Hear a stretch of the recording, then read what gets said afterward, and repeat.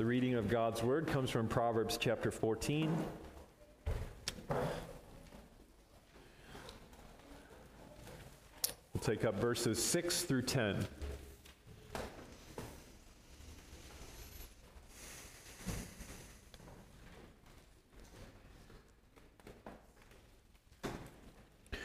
Proverbs 14, verses 6 through 10. This is God's Word. A scoffer seeks wisdom in vain, but knowledge is easy for a man of understanding. Leave the presence of a fool, for there you do not meet words of knowledge. The wisdom of the prudent is to discern his way, but the folly of fools is deceiving. Fools mock at the guilt offering, but the upright enjoy acceptance. The heart knows its own bitterness, and no stranger shares its joy. Thus far, the reading of God's Word. Join me in prayer as we ask His blessing upon His Word. Father, even now, we would ask that you would guard us from folly, that we would be postured to grow in wisdom. The wisdom of your word is we come before you, Lord, seeking that portion of meekness, humility, which is necessary to receive the implanted word unto our salvation. Father, we know that all riches of wisdom and knowledge have been opened in the Lord Jesus Christ. But we are so sluggish to seek them there, Lord. And so we ask that you would strengthen our appetite for your word, Lord, for the truth of your word, for the excellencies of your word. And now looking unto Christ our King as the one who proclaims and teaches and instructs even now by the wonderful working of the Holy Spirit, that you would build us up.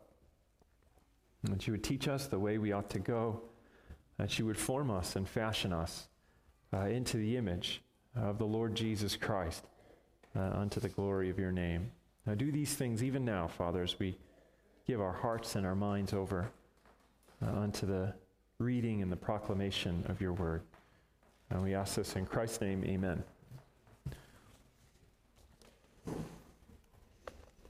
You can turn in the Trinity hymnal to page 973, or I believe on the white insert, you'll find questions 73 through 75 of the Westminster Shorter Catechism, continuing our time through the 10 Commandments. We come now to the 8th commandment. I'll read Exodus chapter 20, verse 15. This is God's word. You shall not steal. Thus ends the reading of God's word. And we'll take up question 74 and question 75. Question 74 asks, what is required in the 8th commandment? The 8th commandment requireth the lawful procuring and furthering the wealth and outward estate of ourselves and others. And then question 75, what is forbidden in the 8th commandment? The 8th commandment forbiddeth whatsoever doth or may unjustly hinder our own or our neighbor's wealth or outward estate.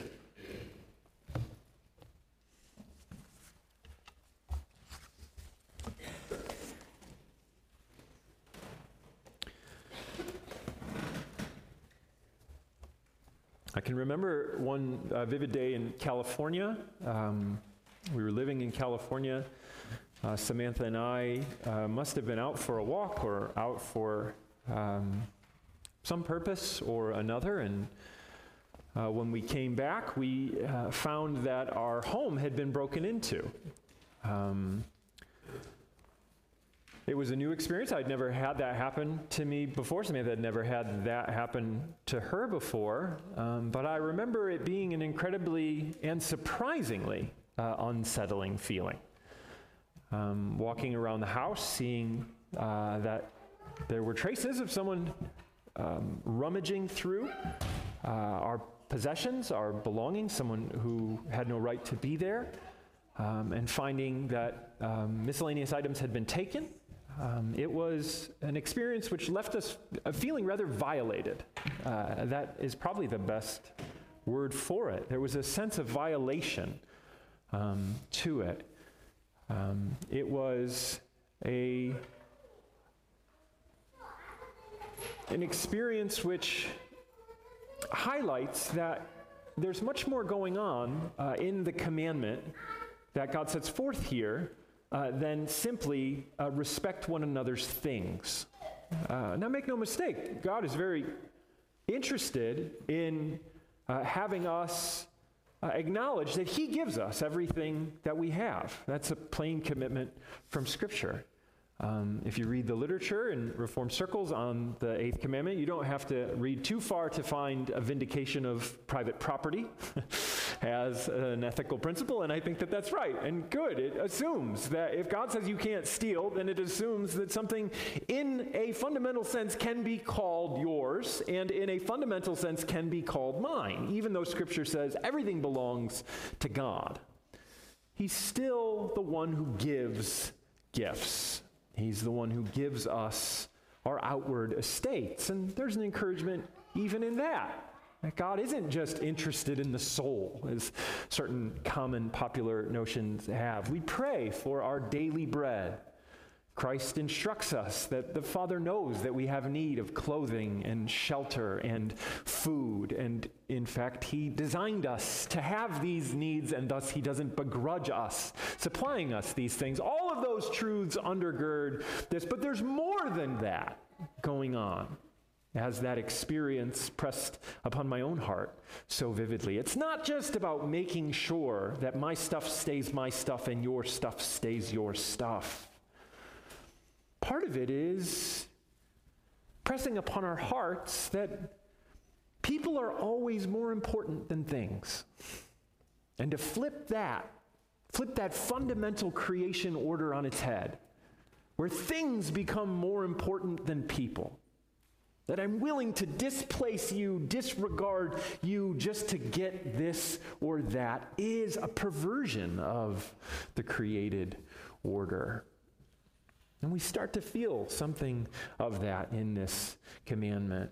And so as we've been doing, I'd like to enter into this meditation on the Eighth Commandment at the broadest level conceivable, and then we'll spend some weeks fleshing out some of the particulars that the Westminster Standards give us. So just 2 points tonight. First is that God forbids dishonest gain, and God calls us to honest labor. Very simple. God forbids us from dishonest gain, and God calls us to honest labor. We're going to enter into it this way from Ephesians chapter 4, which is very similar to the Eighth Commandment. In fact, it is a meditation or an application of the Eighth Commandment. Ephesians 4, chapter 28. There we read Paul write, "Let the thief no longer steal, but rather let him labor, doing honest work with his own hands, so that he may have something to share with anyone in need." Let the thief no longer steal. God forbids dishonest gain. Now, if you're familiar with the letter to the Ephesians, you know that we're in the second part of Ephesians, and we're in this section of Ephesians where Paul is instructing Christians on the shape of the Christian life. He's saying, this is what the Christian life is going to look like. You used to live a certain way as non-Christians. Dark, selfish, fountains of all sorts of ill. He says, not anymore. That was the old way. The new way has dawned. Now you're in the Lord Jesus Christ. You're a new creation, and a new way of thinking and acting has opened up. But you're still in need of encouragement in that direction, because it's not such a native way to you that you're just going to seek it left to yourself. So let me encourage you in the shape of this life as you follow in faith, looking to the Lord Jesus Christ. Incidentally, that's what we mean by the third use of the law. If you're familiar with some of those distinctions about the use of the moral law of God, the third use of the moral law of God is that the lovely moral vision, the lovely way of righteousness that comes to us in these commandments is the rule or the direction or the pattern of the Christian life. That these things aren't just to be set aside as, oh, they were fulfilled for us in Christ. We don't have to think about that and go do as you please now until he gets back. No, salvation itself entails a component of actually being made at the fundamental level to look like this now by God's grace. And so this is what Paul enters into here. And he comes to verse 28 and he basically says, hearken unto the eighth commandment. He makes it more explicit by giving both what it forbids and what it commands. But what it forbids is no longer thieving. Let the thief no longer steal. If you read the Old Testament, you'll know that God has forbidden many forms of gain. He has forbidden many forms of gain. There are lots of ways to gain in this world. This is striking. There are lots of ways to gain in this world. Most of them are forbidden. There are lots of ways to gain for the Christian. Most of them are forbidden. Indeed, for all people, they're forbidden, but the Christian is particularly sensitive to the ways that God has said it's not legitimate to gain in this way. We might be tempted to hear this commandment, thou shalt not steal, and think in a very narrow sense about theft. And certainly that narrow sense is included here, what we might call robbery, right? There is taking something by force or violence. Taking something that's not yours by force or violence. Leviticus 19:13. You shall not oppress your neighbor or rob him. Those are both violent images. It's depriving your neighbor of something via force. But it's not just violence, it's also deceit. What we might call fraud, which is taking something by deceitful means. You shall not steal, you shall not deal falsely, you shall not lie to one another. Leviticus 19:11. There's a way to deceive another person and thus deprive them of their goods. You could include under this heading all those strange warnings about having false weights and measurements. That you're not to have two different types of weights in your bag. All of that would have been a way to commit fraud, to take something dishonestly from another, whether money or a product. But Scripture also forbids exploiting others in difficult circumstances. This is also a type of theft. Whether that person is a stranger or a sojourner in the land of Israel, thus their entire life is a sort of difficult circumstance, or whether it's a fellow Israelite who has fallen upon hard times, whether a widow or an orphan or your brother who has fallen into poverty. Deuteronomy 24:14 and 15. You shall not oppress a hired worker who is poor and needy, whether he is one of your brothers or one of the sojourners who is within your land. You could also include under this Scripture warning about the danger of withholding wages from the worker. A day laborer, a hired worker, would have been one who was dependent upon what he made that very day. Thus, to deprive that poor brother or sojourner or stranger or widow, like the case of Ruth, to deprive that person of his daily wages is to steal from that person. All of these have a sort of double heinousness to them, of not just taking something from somebody else, but also seeing someone in need and viewing it as an opportunity for you to gain. Exodus 22:25. If you lend money to any of my people with you who is poor, you shall not be like a moneylender to him. You shall not exact interest from him. This isn't forbidding the concept of loaning at interest as such, a sort of absolute prohibition on the concept of interest. Rather, it forbids seeking gain from someone's hardship, exploiting someone's difficult circumstances for your own benefit. This is what is repugnant unto God. So you can feel why theft is shameful. Do we still feel that? Calvin goes on and on about how the word thief, how the accusation of theft carries great shame for the one who's accused. I think we've generally become desensitized to shame. We made this point before. Those things aren't super clear to us. I don't know that we feel that anymore. Does the thief conjure up a shameful image in our sort of modern consciousness? I'm not sure, but you can feel something of why it's so shameful, that it's a shameful way to behave. Children, if your brother or your sister is riding their bike and they fall and they're seriously hurt, what would be a good thing to do? Well, you would help them, right? You would run over to them and help them up. Or if it was really serious, maybe you would run to your mom and dad and say, my brother's hurt, my sister's hurt, they need help. There's something humane about helping one in need. It would be awful if you saw them fall, crying, their bike next to them, and think, now's my chance to take the bike. I've been waiting this whole time for something like this to happen. That bike is finally mine. And you ride off with your brother or your sister crying behind you. That would be shameful. That would be an awful way to act, because it's your brother, it's your sister. It's one to whom you owe a love and a care. The Bible says we act shamefully whenever we treat things as more valuable than people. Whether we devalue people and fixate on things, this is shameful. It's base. It's perverse. It's flipping the world on its head.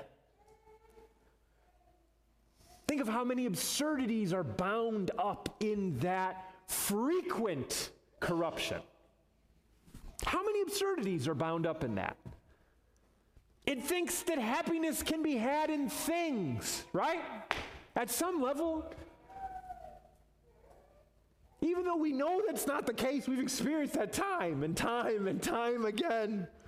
You're willing, the bike, this is what's gonna do it for me. I'm taking it. Who cares about the one who's in need? It assumes that we have to go out and take things and that the Lord doesn't give us things freely. There's a certain vision of God that's entertained at the heart of theft, isn't there? That he's stingy, that he doesn't give good, that he's not going to care for us, that he's not going to provide for us, or he hasn't provided for us according to the standard that we think he ought to provide for us at. So there's a base notion of God. There's an inversion of creation, and as we've already said, there's a despising of an image bearer as well, as that person becomes something to be disregarded, something to be ignored, something to be manipulated so that I come out on top, even if it means they get driven farther below. Beloved, mark our corrupt hearts in this area. Mark how quick we are to study our own gain and how slow we are to study the gain of others. Mark how quick we are to protest our losses and how generally indifferent we are to the losses of others. Mark how quick we are to explain our losses away as sort of unavoidable turns of circumstances, and how quick we are to see the losses of others as their just deserts. We're guilty of this, aren't we? I know that you are. Because I am, beloved. I know my heart. I know our hearts. These are sinful variations of that relentlessly perverse theme of devotion to self above all else. That cult of self, which preaches the gospel of my gain even if it means your loss. Isn't that the gospel of self? I gain. I don't care if you lose. Wait, are our hearts really capable of such darkness?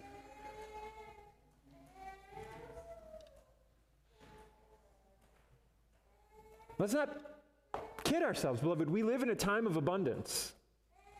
It's rather easy to be generous in a time of abundance. It would be easy to mistake true concern for others with a sort of contentedness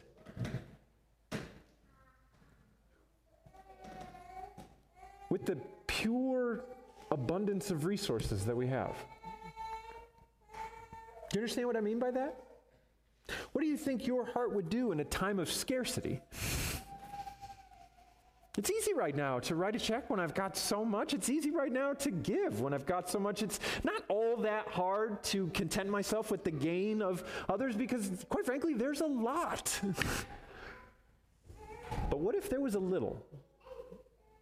What if a time of scarcity opened up? Perhaps then we'd see that this darkness of heart that I'm setting forth maybe isn't that foreign to us. Maybe it's been kept at bay, not through true sanctification, but simply through God's kindness of giving a lot to a lot of people. Maybe if the chips were down, we would show that this darkness is closer at hand than we thought. Lord, keep us from that day of trouble, but let's earnestly grapple with that as a legitimate possibility, right? Let's not kid ourselves. And so we can mourn and confess our sinful tendencies. Confess the tendency to value things more than people. In seeing our happiness bound up with stuff and thinking that we just need more stuff and then we'll be happy. Or even just our slowness in thinking about the welfare of others and how we might use our abilities and gifts and resources to advance someone else and not just ourselves. Mark how contrary all of this is to the heart of Christ. If the thieving heart cries out, I must gain, you must lose, I will be rich even if you become poor, what does Christ say? I will make them rich, even if it means my unthinkable poverty. I will secure their gain, even if it means my unfathomable loss. Let the thief no longer steal. That's how you used to think. Not anymore.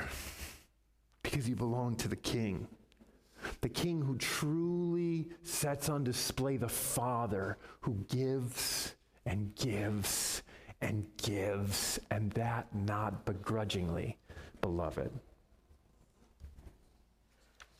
Let the thief no longer steal.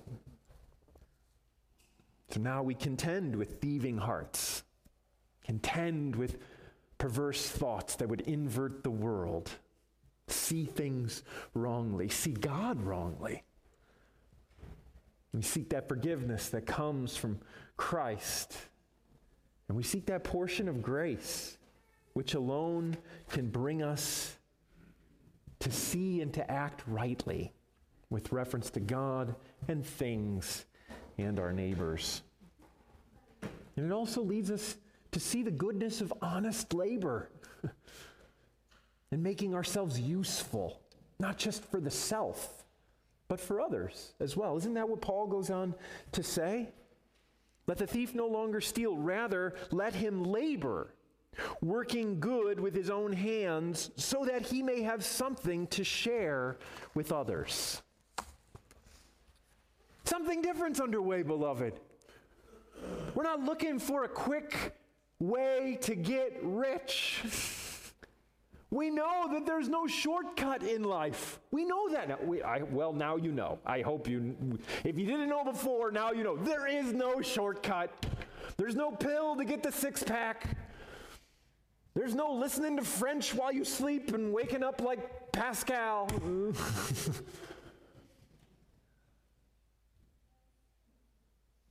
There's just working hard and making a little bit of progress. That's it. It's the same thing in sanctification, isn't it? It's the same thing with the Christian life. Ask Pastor King. He's been at it for a while. He's been working hard. How much progress have you made? I'll tell you, the Westminster Confession says very little progress in the grand scheme of things. It's not just Pastor King. Pastor King's... That was a bad way to go. I can see that now in retrospect.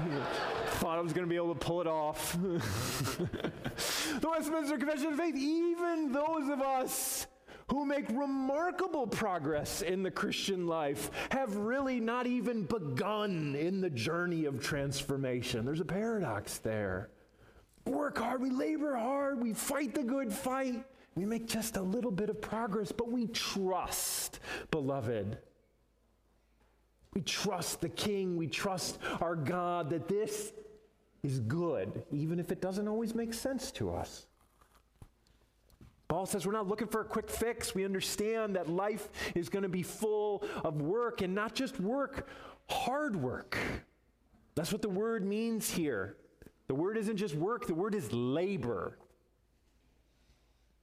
It means work strenuously, intensely. It conjures up this idea of a sore body, sweating, exhausted via work. The Bible calls us to hard work, beloved. And we trust that if God has called us to such a thing, that it's good. There's a blessing to be had in it. That's rather surprising. We've talked about this before.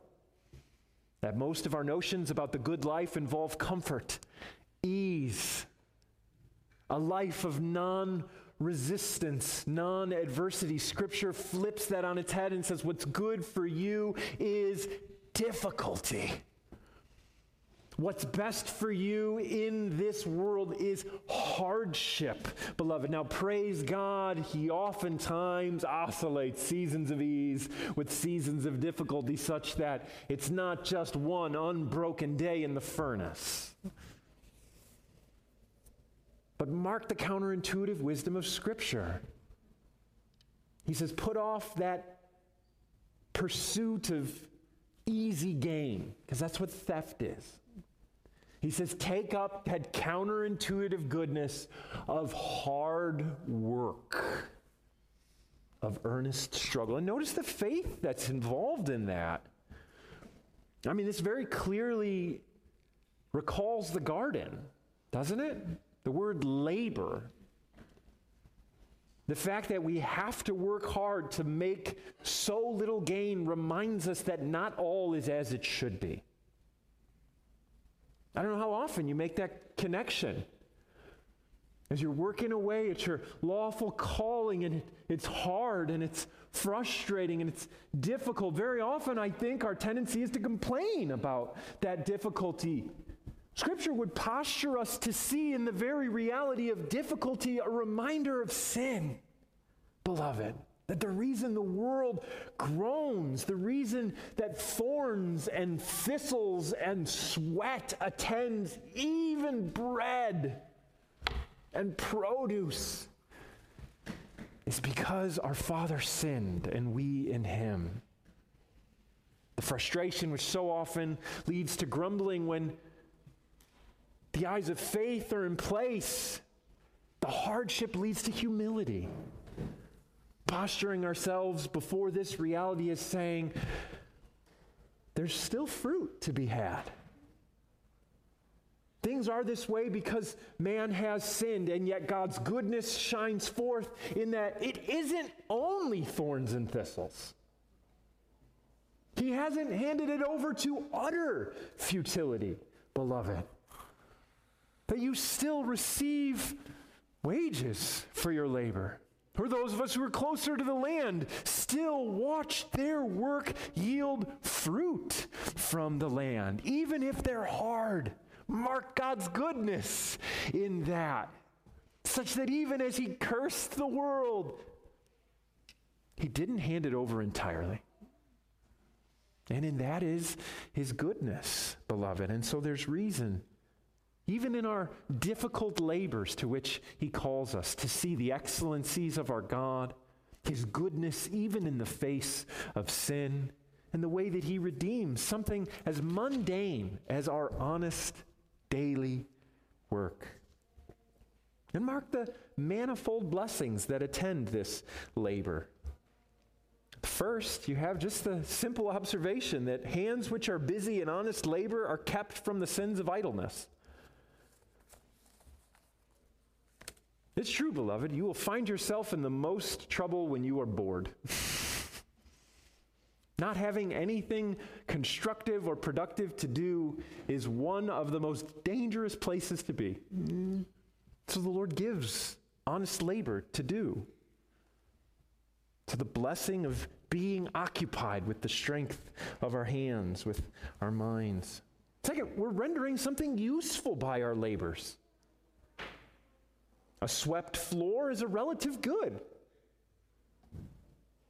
A checkout process smoothly transacted is a relative good. An oil change is a relative good. Safe and functioning computers, I'm told, is a relative good. Hardworking and respectable children, a relative good. All of these things that we labor at, all of these things that we pour energy and effort into, they are relative blessings, beloved. Just because they're not eternal life doesn't mean that they're not relatively good. We see there the goodness of God, that there's all sorts of lawful endeavors to which we can put energy and time and thought and care, rendering advantage by honest labor. The labor itself, in contrast to the thief, contributes something. And therein we see God's goodness. But above all, what Paul draws attention to is that honest wages leave you with something to share. That's what he says, isn't it? Consider the thief's mindset. I must have, you must lose.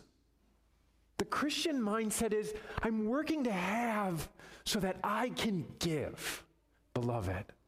We see something uniquely Christian in this.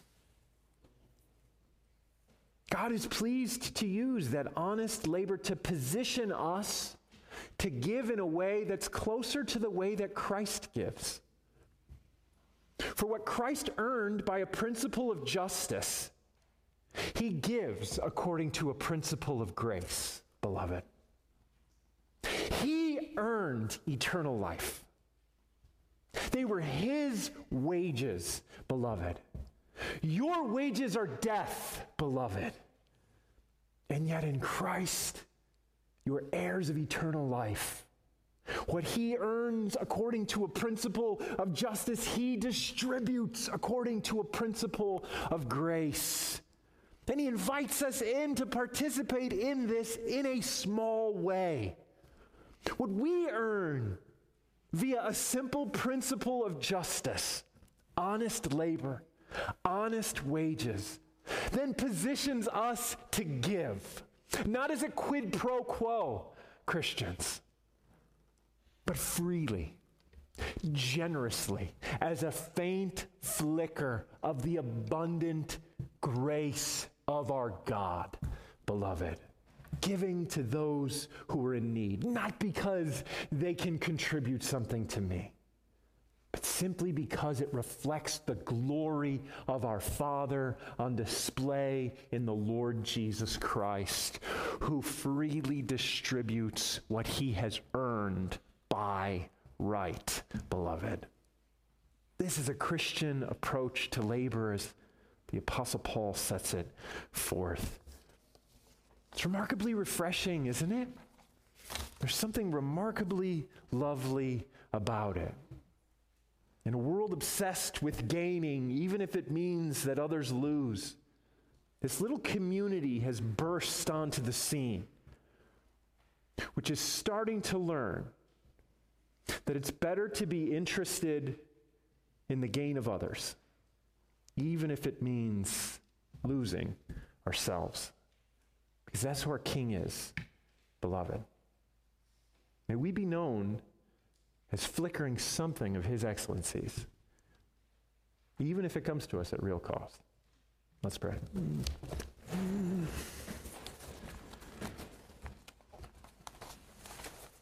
Father, you are so good and bountiful in all that you give and in all that you do, Lord.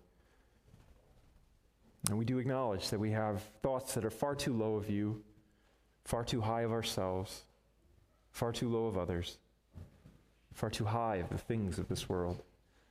And so we pray that you would correct us in this spiritual sight, Father, that you would help us to put off the old and to put on the new, and to see the excellencies of Christ on display in this way and how he changes even just how we approach our daily labors, our desire to honestly work, Father, that we might be positioned to care not just for ourselves but for others as well.